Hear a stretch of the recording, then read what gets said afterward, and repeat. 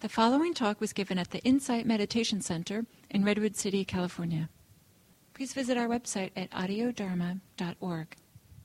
That I'm teaching the online Intro to Meditation course with 20 students, and over I see our tendency to be harsh when the practice doesn't seem to be going the way we think it ought to be going.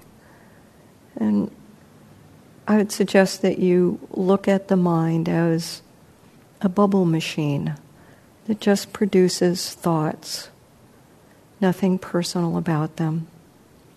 And there are emotions that arise in response.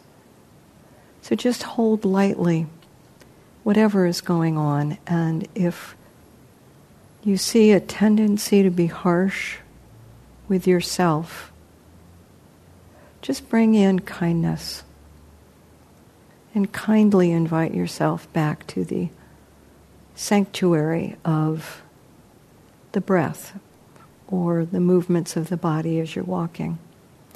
So during these two periods, there are interviews offered in the conference room back here.